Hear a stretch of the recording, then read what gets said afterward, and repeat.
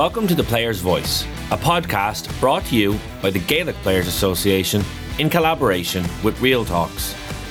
My name is Alan O'Mara, host of this podcast and a former Cavan goalkeeper now working as a performance and wellbeing consultant. You are listening to the second part of a two-part interview with Offaly legend Niall McNamee. Here he opens up about life and recovery from gambling addiction and how he has maintained his well-being since his last bet almost 11 years ago. Niall also discusses how he uses his own struggles to help other people and the rise of problem gambling in sport and wider society. In part one of this conversation, Niall reflected on his sporting career to date and his journey as a successful entrepreneur. You can find that episode by searching The Player's Voice on whatever podcast platform you prefer. If you are a member of the Gaelic Players Association and worried about problem gambling, call 1800-989285 or text GPA to 50808 from the Republic of Ireland, or from Northern Ireland, please call 0800 044 5059 or text GPA to 85258. If you aren't a GPA member and need support, please check out gamblersanonymous.ie or problemgambling.ie. Finally, this podcast is brought to you as part of Bio 360, a GPA programme that empowers inter-county players across four key areas: life skills, well-being, dual career and transitions. Please go to bio360.gaelicplayers.com to learn more. Thanks for listening.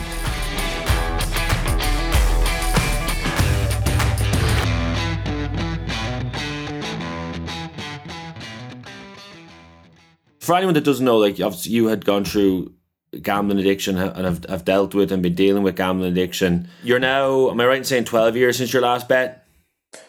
My last bet was in November 2011. So what's that? 11 years this November. Right, wow.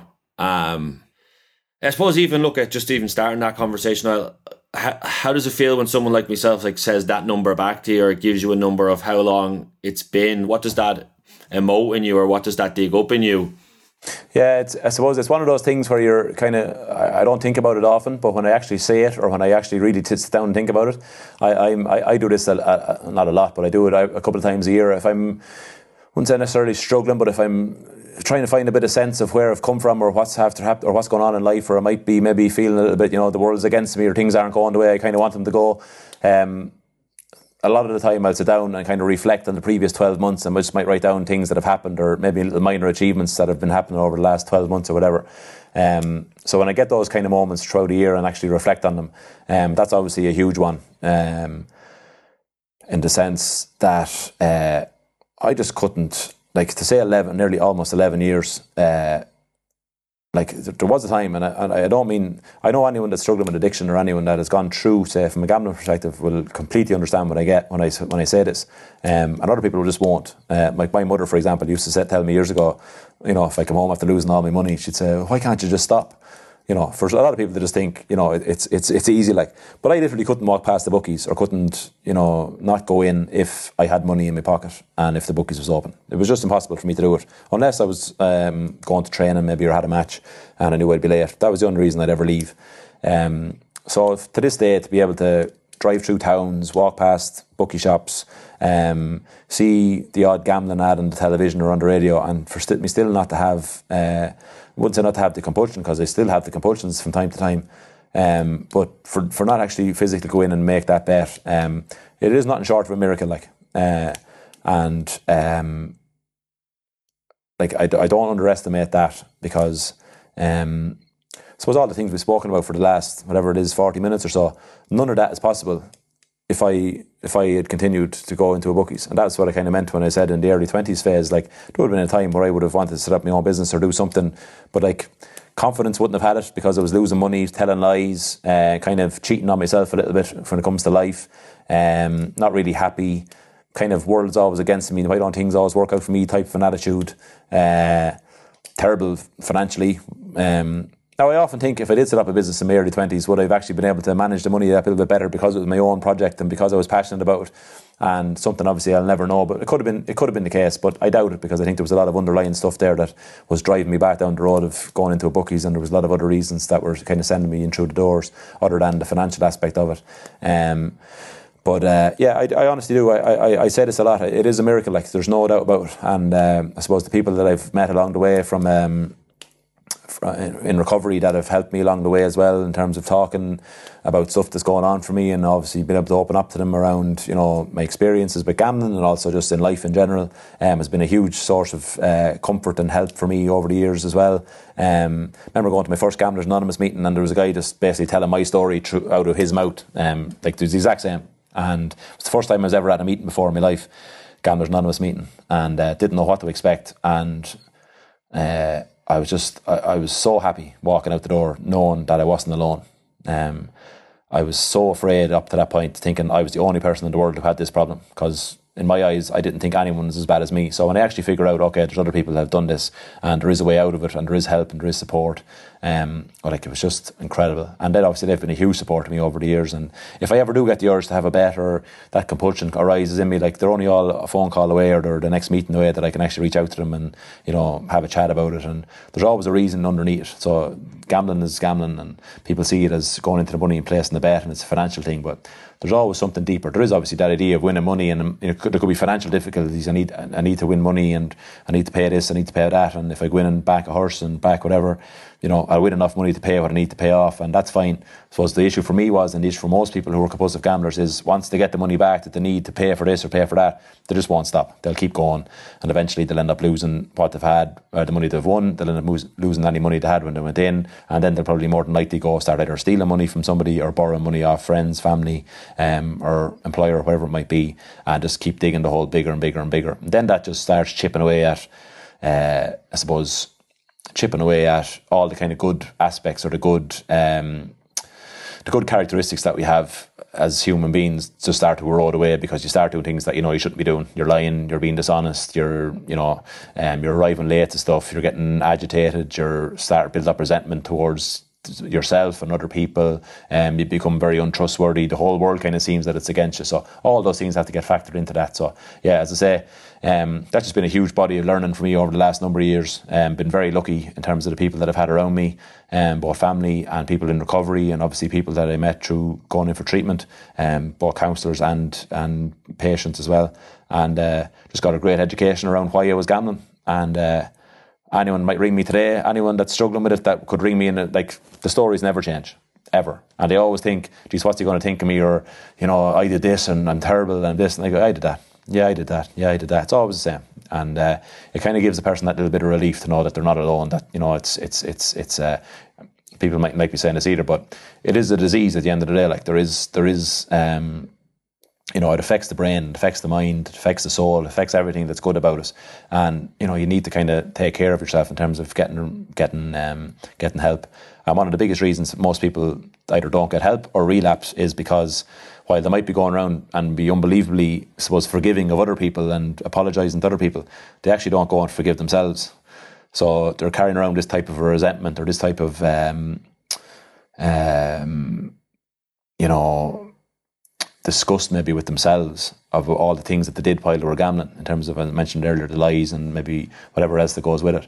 But they actually don't have that space to actually be able to accept themselves and to apologise to themselves and to, you know, forgive themselves, I suppose. And you know, so I was lucky that I learned all that sort of stuff when I went in for treatment, and obviously I've continued it on through going to the meetings since I've gone into recovery, and obviously the friends that I've met through recovery then as well have been a massive help along the way, and it's been really good grounding for me with the business as well, because it's allowed me, I suppose, not to take things overly seriously, to kind of let things, you know. And we were chatting before we started about, like, last week, I wouldn't say I had a meltdown, but I was struggling, like, from a work point of view, that there was a lot going on. I'm trying to open the shop at the moment as well. We have the boots, getting married, football, trying to organise the wedding, trying to build the house, all these things happening, and it just became a little bit overwhelming last Wednesday. And all it was just a phone call then it took a couple of phone calls to try and get me out the other side of it, like, but then it took me last Thursday and Friday to actually just take a step back and said, you know what, Niall, maybe you're just doing too much. You maybe have to start not looking too far into the future here, not start planning this, that and the other in 4 or 5 months time, and saying, okay, well, what needs to get done today, what's number one priority, and check that off the list and just bring it back into the day. And that all just comes from recovery. Like, they're all principles of recovery. Like, they're all things that you're told to practice when you're in recovery. It's a great it's a great director of living. It really shows you it's a great program to live your life by. Now I slip in and out with the program from time to time in terms of not doing everything perfectly, which that's only human as well. But for the most part, it's been an unbelievable help to me throughout my life in loads of different ways. And I don't think I'd be this far along in the business. I know 100% I wouldn't be if it wasn't for it. So yeah, a miracle would be one of the reasons that I can't step into a bookies anymore, 100%. And like all that journey you described yourself, Niall, there of I suppose what you've been learning, what you've been through, and I suppose one of the huge benefits that you get to be able to do then is to be able to share those insights with other people and to help other people as well, you know. And listen, I know for a fact how many people you have helped, like if that's a phone call or a sit down. And could you kind of talk about us when someone reaches out to you, kind of what you feel like your role is in those situations, and then kind of what kind of services are available for people, kind of just because someone may be listening to this that is struggling themselves or thinking about kind of what's the next step for me, or also might be a mother or a husband or a wife or a brother or a sister or whatever it is. So kind of what do you feel like your role is in that situation, and then kind of what kind of services are open or available to others who may need help in this regard? Firstly, what I'd say to that is, I suppose, from a services point of view, right, and this is something that's kind of a bugbear of mine at the moment, is that, so there is Gamblers Anonymous, which is an incredible facility for people to go that are struggling with gambling. I suppose what I have found over the last number of years is it's difficult to get people to go to it. Why is that? I suppose there's that fear of firstly, I suppose, taking that first step. Obviously, a Gamblers Anonymous meeting is a mixture of people of different backgrounds, different ages, all anonymous, obviously, but like you go into your first meeting, there could be 10 people at it, there could be 20 people at it. Like it's overwhelming to walk into a room. Somebody could be really on the floor in the sense of, like life is in turmoil, and you're walking into this room and you're expected to trust and to hand over all this experience to people that you don't know, and then there's that fear of maybe going in and actually seeing someone that you do know. Sure. But as it transpires, if you're to walk in and see someone that you do know, the likelihood is it's actually a good thing because they're there for the same reason you're there. And yet, people who are early recovery or who want to get a bit of help, that's one of the biggest fears is actually, what if I see someone, or what if someone sees me going in or whatever? Because they just don't know what's ahead for them. They don't realise, what could actually be possible in recovery. Because it's, like, I was very lucky. I went to my first Gamblers Anonymous meeting on a Tuesday, went for an assessment in a treatment centre the following Friday, and then for treatment the following Wednesday. So it was just drilled into me from word go, like, this is, the steps that you need to take to... But not everybody has that luxury. Not everybody has that support system straight away. Like, so that's probably what I'm getting at, is that I wish there was that kind of halfway of, that kind of one-to-one support that someone could get initially, and then kind of feed them in then to that idea of getting that group support that you can actually feed into it. But it's difficult because, firstly, if it's an individual themselves who's come to me and decided they want to get help, so it's not a family member or anybody else, they've actually said, you know what, I want to get a bit of help. Likelihood is they've no money.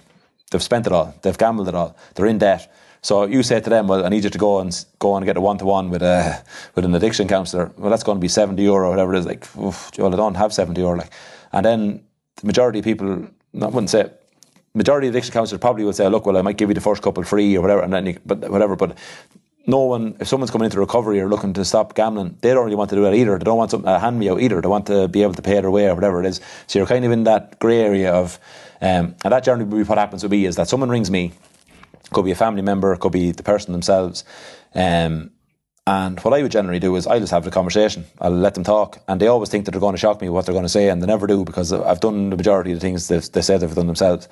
Usually, if time permits it, I'll try and meet them for a cup of coffee, couple of meetings, couple of phone calls, and then I'll introduce them to Gamblers Anonymous. I'll introduce them to the meetings. I'll introduce them to the fellowship, and I might bring them to their first meeting, maybe their second meeting, and after that, then just for my own well-being, I'll say, I'm going to have to let you go now.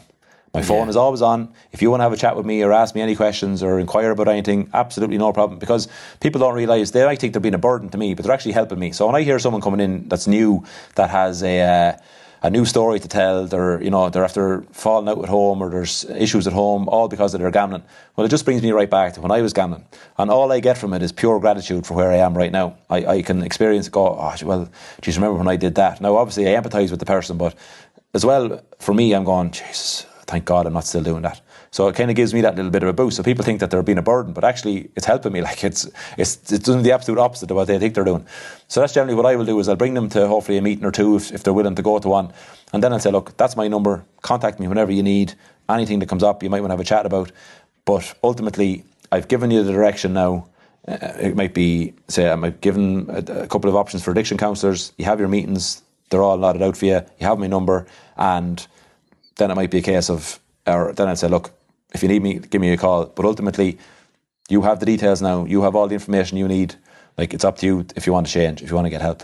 And unfortunately, and it's only from experience, a lot of people don't want help. They want to help, or they think they want to help, but this thing like of self-sabotage is a huge thing in addiction, where people actually start getting better, doing well, you know, get their life back on track, and then deep down there's this kind of an inbuilt, I suppose, makeup that's within them since whenever they were young, that they don't deserve to be happy. Like, so what can I do now? What can I do now to erode all the good stuff that's happened for me over the last couple of months of being in recovery or whatever it is, and eventually they'll go back gambling? Or else it might just be a case of there could be a family issue, there could be something, a bereavement in the family, they might have lost their job, they could be under financial difficulty, they could have broken up with a partner, there could be a whole host of different reasons. But their only reaction to deal with addiction or to deal with anything in life has always been to go gambling, or in the case of alcohol, go for a drink, or drugs. Drug addiction could be take drugs. That's their way of dealing with those things. That kind of a self-sabotage thing is actually a huge one for people. And people mightn't think it, but they actually might be doing really well in their life, and then just something in them thinks, oh Jesus, should I really be happy here? And they might start reflecting on things they did in the past. They might feel that bit of shame, that bit of guilt, and that becomes overwhelming. Then they start living a little bit more in the past, and eventually then it brings them back into the same routine as they've always lived. And again, as I say, from a recovery point of view, I'm absolutely not perfect on it, but I got a really, really good education early on, and I don't think some of it's left me. And so sometimes I'd be chatting to people in recovery and say, geez, you know what, now I'm probably not as sharp as I was maybe 5, 6, 7 years ago, but the majority of the stuff that I need to keep bringing me back in, to keep making sure that I stay on the right track, is still there. And I suppose that keeps me in line from day to day, just to make sure that I don't slip back down into that road again. Because I have a lot of really good things happening in life at the moment. A lot of challenges, obviously, as no different than anybody else. But if I throw gambling into the mix, like, it's all gone. It really is, like. And I lose the trust of family again. And when I say lose the trust, not even that. Not that I wouldn't mind, but it's not even that you lose the trust. It's I'd be taking away their peace of mind again. That would be the thing that would annoy me the most or worry me the most. So, like, if I knew a family member of mine knew I was gambling, like, I know they wouldn't be sleeping properly, because they'd be worrying, am I still doing it, or am I going back at it again, or am I going to be getting a phone call someday or some night, or am I going to be getting a call looking for money, or is this going to be happening? And that was one of the biggest things I never realised that was happening while I was gambling. But it's only since I've stopped I was able to reflect on it and have, obviously those conversations where, I was told, look, this is why. Or, we couldn't sleep at night, or we were driving down to see we okay in the middle of the night, this type of stuff. And of course I was oblivious to it, but it's only since I've stopped. So I suppose that would be my biggest fear, if that ever happening again. But I'd love to be able to bridge that gap, and maybe 12s might be able to do it in the future. I suppose that's always something that's been in the back of my mind, in terms of developing maybe a program, or developing some kind of a support system. I don't know how to do it. If there's anyone out there that's listening that has an idea around that would like to, we can just have a chat about it, or talk about it, or has an idea how to get it off the ground, or there's some kind of a collaboration, and there's something there. I know there is, because it keeps coming back to me in terms of doing something around it, but I just haven't been able to put it all together yet. But I do think there is a space there around, like, there's loads of things now around workplace well-being and all this type of stuff, in terms of helping people in the workplace, this type of stuff. But addiction it's different. I did a talk here, Mental Health Ireland did a thing a couple of years ago, a course, and I was on it, and the people in the room, like, were asking questions at the end, like, there's like a page, I think, at the end on addiction, and the lady that was facilitating it basically said, like, she didn't know, obviously I was in recovery, like. But she said, yeah, these, when it comes to addiction, like, people are a little bit different.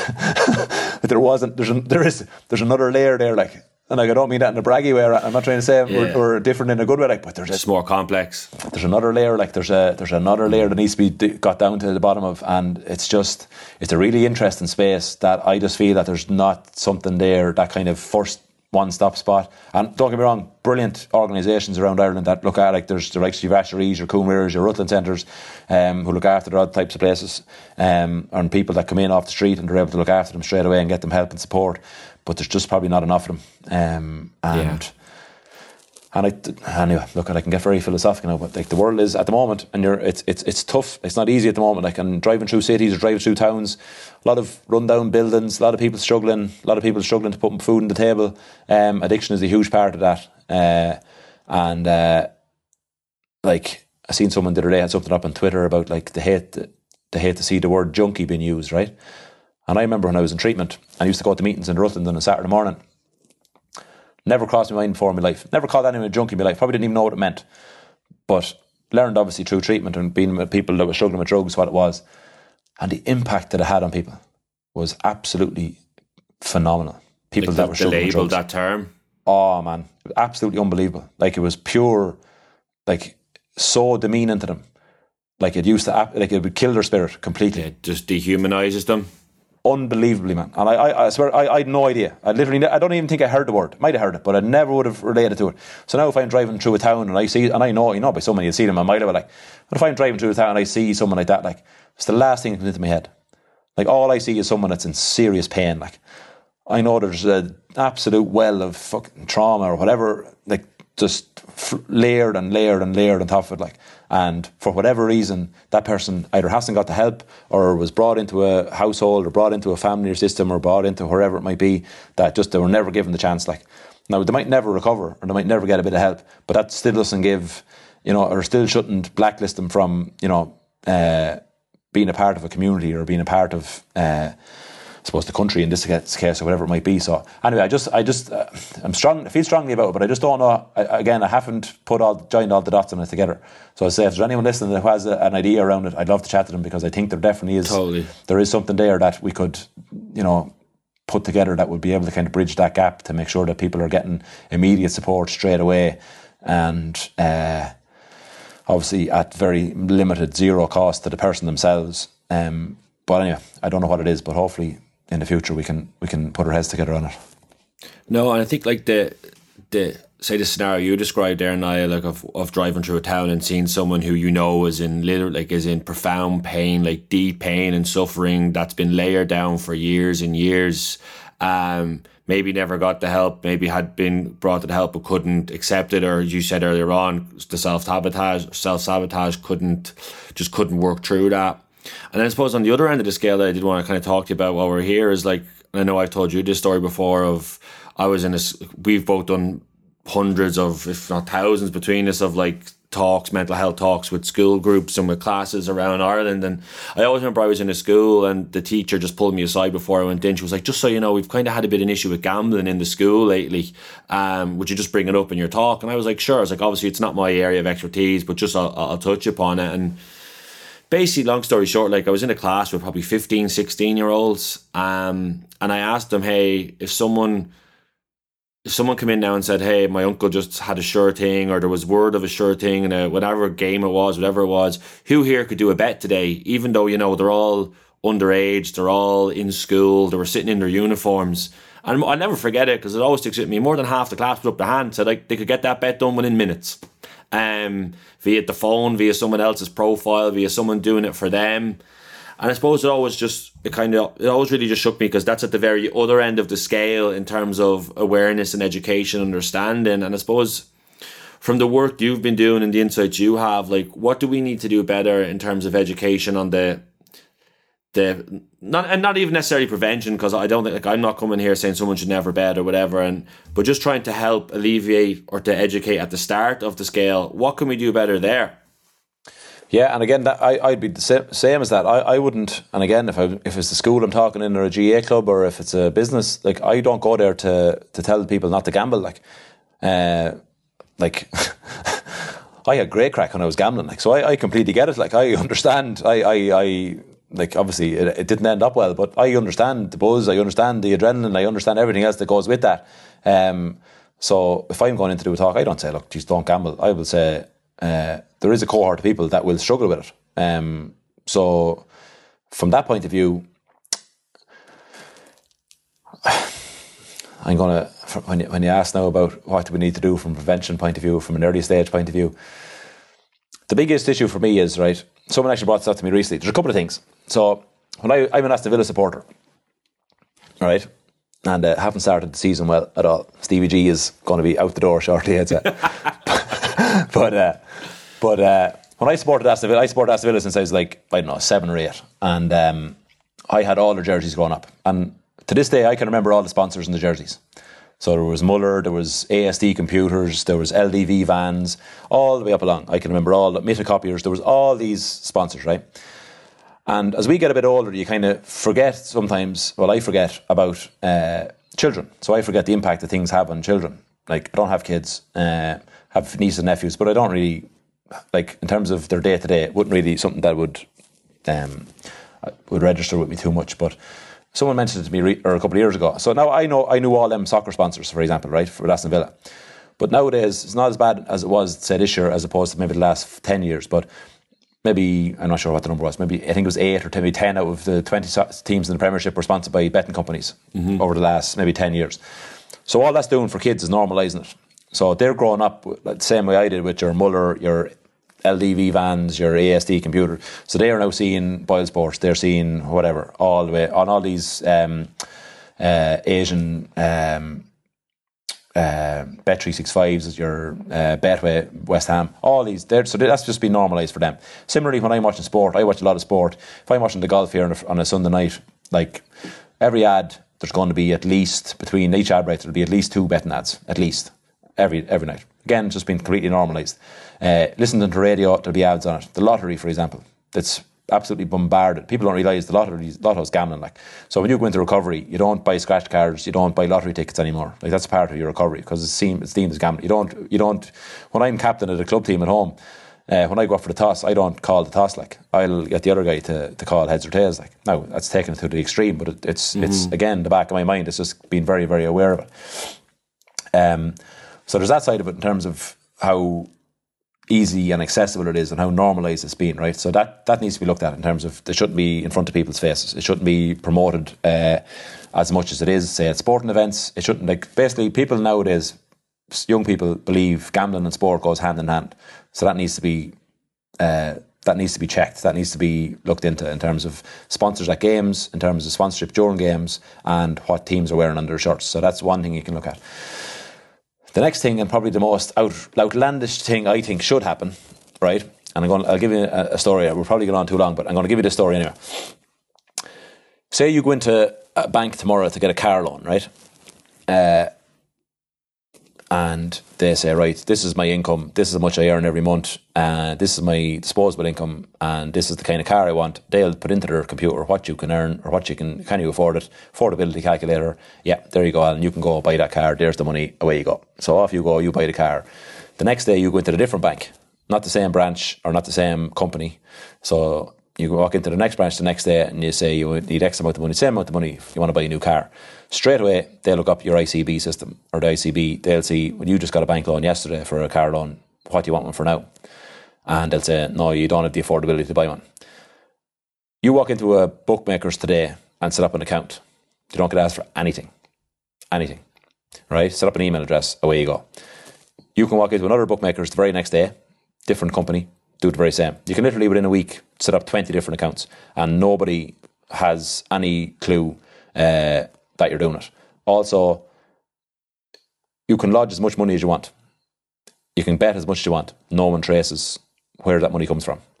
So, say if you're stealing it, if it's money laundering, if it's just out of your wages, whatever it might be, there's no affordability test done. Now, this is extreme now, so I get this, right? But I have no problem with people gambling. None whatsoever. Like, I think as a pastime for people, absolutely brilliant. Some people love Cheltenham. They'll save up money all year. They'll go to Cheltenham for 4 days, have a few bets, have a great time, and then they'll stop and they won't do it again until the following year. Other people will do it every day of the week. And the people that go to Cheltenham, or that have those couple of race meetings a week, or that do a few soccer bets at the weekend, they could quite easily walk into a bookies with do an affordability test, pick whatever bookmaker you want. So the bookmakers can advertise or can advertise for your business, basically. When you pick that bookie and say, right, I'm going to gamble with G, this is the amount of money you can gamble every month. Simple as that. You can't go over that. You can't deposit anymore. There's the check then. There's an ICB basically for bookmakers that you already have an account with Paddy Power. You can't have one with Ladbrokes. And you gamble in there. You can decide after, you get a contract after the year and say, I don't want to be with you anymore, and you can go somewhere else. But there's an affordability test done about how much you can gamble. And if that means you're only going to do it, because the majority of people can do that, can set aside the amount of money to do it. But it's the people who are the vulnerable ones that can't are the ones that are funding the bookmakers. They're the ones that are making the millions because they're the ones that can't control it. And there's nothing in place right now. Like, you can go in and you can block it, or you can say you have a timeout and all this type of stuff. Like, for someone like me that's been in addiction, right? If I was gambling online and I was time myself out, like, do you think I wouldn't go to an ATM and take out as much cash as I could and go run straight to a bookies if I was either on the floor or on a roll? Like, it just wouldn't happen. Like, I would be out the gap and gone. But for me, so then if you walk into a bookmakers, you can't walk in then to a Ladbrokes if you have a Paddy Power account and have a bet in there. You have to have your own little identity card or whatever it might be to say, yeah, I'm a member here, I can have a bet, basically like what they might have in, say, the high profile casinos. Now, I know that's absolutely, completely full on extreme, but for me, I just see it every day, man. My phone never stops. People ringing me, family members, text messages, phone calls, day in, day out. It might go quiet for a week, 2 weeks, and I say, maybe it's calmed down. Next thing, it just bombards again, like, through everything to get me on every app I have, or there's messages coming through to me every week around people that are struggling, family members that are struggling, and it's just getting worse and worse and worse. The access to it is just far too much, and it's only preying on people who have no money. So I remember when I was gambling, when the recession kicked in around 2008, I was delighted because I said I had no money now to gamble, and it got worse. Because I had no money and I wanted to live a certain lifestyle, or I wanted to be able to do certain things, or I was in X amount of debt, wanted to try and get money back, it ended up that I started gambling more and more and getting more and more money off people, or borrowing more money where I could, or just week in, week out, getting paid on a Friday, going straight to the bookies, just crazy stuff. So it's only going to get worse for those types of people. So that for me would be that if that was ever put through, it would just mean so much. Now, obviously, then you come back to the shape of the world at the moment and who makes all the decisions. And the reality is, all the big betting companies are just lobbying governments and saying, we're going to pay through this, or we're not going to, or we'll fund X, Y, and Z for just to allow us to keep doing what we're doing. There are small changes coming in, but they're not significant in the sense that they're going to help anyone. And just it's detrimental to not only the individual but for families then as well. Like, the knock-on effect it has on people's families is absolutely colossal. Like, so it's a tricky one. Like, now again, as I say, I consider myself one of the very lucky ones that I've been able to find, that bit of peace away from it. Like, I'd hate to be back in that situation again, especially now the way things are. That's so accessible. And I often see free bet ads coming up on the television, and I'm thinking, if I was still gambling like that and I'd lost all my money, I think that would be my ticket out now. That would be my getaway car to go again. Like, your way back in. Oh man, like, and €50 free bet. If I found a little 4-to-1 job there now, €50 that goes on, that's €200 back plus the €50 I put on, that's $250. Save maybe 200 of that, or sorry, save 150 of that. Use the 100 then to go gambling with. Might win another. You know what I mean? Then you're back onto that rat race again, and it just means you're constantly in that mindset. And the mind never stops. When you're gambling, the amount of times I left the bookies thinking, never doing that again. I wouldn't be 15 minutes in the car back home and I'm looking through my phone thinking, where can I borrow money to go and do it again? Like, it's completely compulsive. It takes over everything in your life. And I know people understand it. Like, I know, say, the betting companies know all this and they understand it all. But there's just that. It's a money making machine, and it's going to America there now as well. Like, so they're just it's going to go astronomical. Like. No, I get it. Obviously, I'm in America and I see it happening in front of me, and I feel like usually a lot of the time in life stuff happens in America and then it filters across to like to Europe or to Ireland, and I can literally see the flip of it happening here in terms of the accessibility, the advertising, the free bets galore, and it's just I think because you're at the coalface, you actually see the ramifications and meet and talk to the people. And it's just happening more and more that this is not now, hey, there's an individual that has an issue, or that this is like, a person, something happened to this person. Like, it's like a systemic failing at this point that it's happening. And when you mentioned, like, say you drive around Ireland, you could drive down the street of a small town, 3 or 4 of the shops could be closed down. The bookies is always open. Like, and it really is. And look, listen, I know we could go on for a whole other hour talking about it. I do just want to say to you that, like, while this is happening, I'm so glad that people like you are showing up to support people, but also acknowledging that you still carry the weight of your struggles, that it's not like, hey, I'm 11 years free, I'm a great lad, so I can tell you, I can help you, because it's still in your life, or it's still a thing you have to deal with, a trigger or a compulsion that presents itself. So I just think we're very lucky to have people like you, and I thank you for sharing everything you have in this conversation. And kind of to wrap this up and just kind of sign off on this whole conversation, Niall, the Players' Voice series is one I've been producing in collaboration with the Gaelic Players Association. And I know, look, me and you are two people who've benefited just enormously from the supports of the association for mental health reasons, for addiction issues, in terms of counselling, in terms of accessibility. And we go back earlier where we talked about accessibility to services is one of the biggest challenges. We were very lucky that we had an organisation to support us because we were pretty good at playing football, you know? I suppose from your experience, because I know players will be listening to this podcast series, the whole thing has been done in collaboration with the GPA. We've had Conn Kilpatrick on earlier in the season already talking about addiction. I just kind of wanted to finish up by asking just like how good of a job the GPA do for supporting players with addiction issues, and then also signing off by asking you if you have any advice or any tip that you would pass on to a GPA member or player that's listening to this, just what would you say to them? Well, I suppose initially, they have been probably one of the front runners, the GPA, in terms of looking and helping offering that support. In terms of also, I suppose, driving for, legislation around, gambling in GAA, in terms of the reducing the sponsorship and that type of stuff. And obviously then as well with the amount of players over the years that have come forward either publicly or privately just to get support around addiction issues in general. I suppose that kind of led, that would have led their policy on support in terms of what the players need, and obviously that was a huge deciding factor in terms of some of the supports that they put together, because they'd seen that it was becoming a massive issue among lots of players, and obviously they've helped numerous individuals get on the road to recovery through either treatment processes, going through treatment, having one-to-one conversations with maybe a coach initially, and then speaking to an addiction counsellor on the back of that. But I suppose that has been, for me, I suppose, and for them, it's been an incredible, I suppose, service that they've offered in terms of being a forward leader on it, because nobody else really, again, an intercounty player, in its infancy, I suppose, when gambling issues began to come out through the woodwork.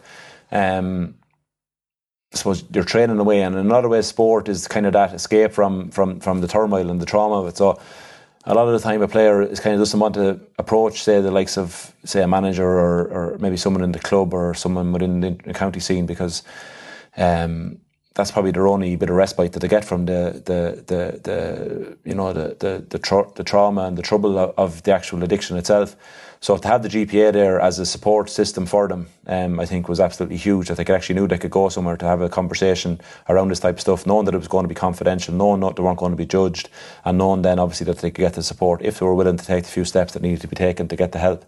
And they've benefited so many players. Obviously everything, again, I can't name out players or I can't name out statistics because it's all kept so quiet, of course, in terms of, and proper order as well. And, that's the great thing about it, is that people come in to go through the system, they meet get a one-to-one counsellor, they get maybe a coaching session, they go through treatment, and they get an aftercare programme, they get all the things put in place that they need in terms of getting their life back on track, and it's recorded as a statistic, but it's not recorded in terms of who it is, and that's brilliant as well, because the confidentiality piece is huge for a lot of people.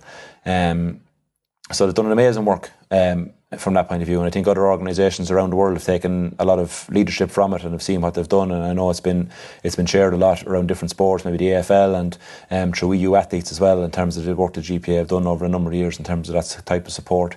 And again, to any player that might be struggling as well from an inter-county point of view, and I will say this as well, probably, there's a lot of players that probably aren't inter-county footballers or hurlers or camogie players, but they might be nearly there. So there might have been a good under 20 player, under 21 player back in the day or whatever. And I've known of cases where, there could be someone in their club that's on the county team that have said, look, we don't really know how to get a help for this guy or lady. Is there a possibility that the GPA might be able to help?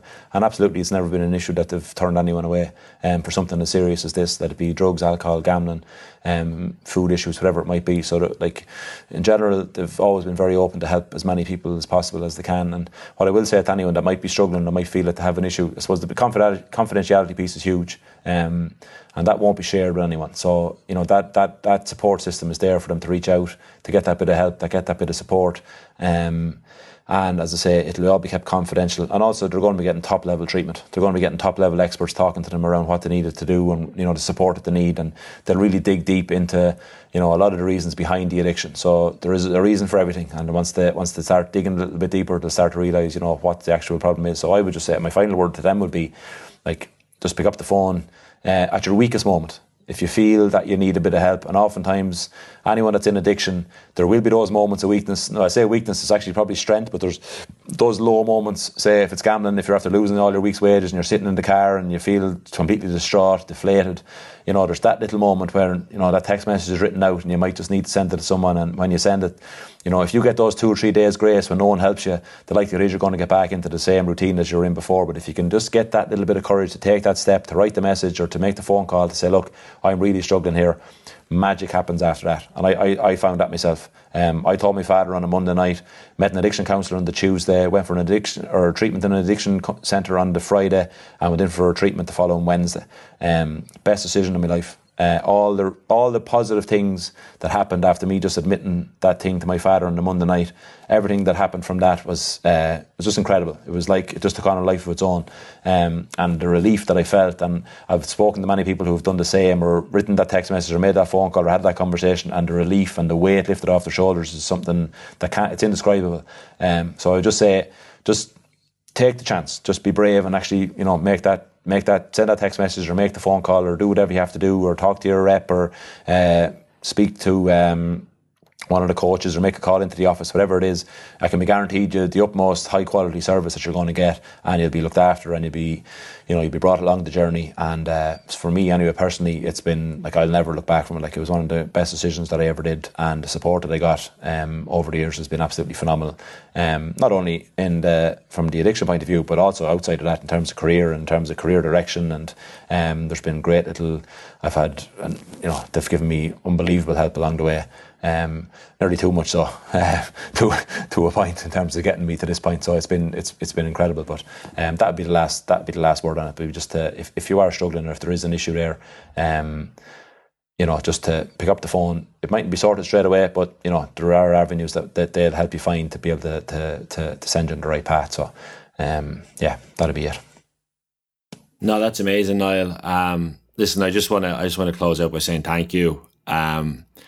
Look, obviously, you're someone I've got to know very well, very privileged to call a good friend. I know you've such a big heart and you've such a smart brain, and just to sit down and talk to you today the way we have, in terms of reflecting on the wonderful playing career you've had, the journey that you've been on with 12s, and working for yourself and finding niches and passions and chasing and pursuing them, and the highs and lows, and then just also, I suppose, your experience with gambling, but also the work that you do, to help people, but also the passion you have to find solutions and to fix a societal issue. It's really inspiring. I know lots of people listening will relate to a huge amount of what you said, will be inspired by what you said. I know I am, and from the bottom of my heart, I just want to say thank you again. I really, really appreciate it.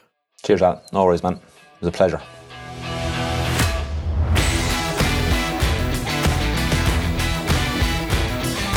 I have so much admiration and respect for Niall McNamee, and I know this conversation will help many people struggling with problem gambling.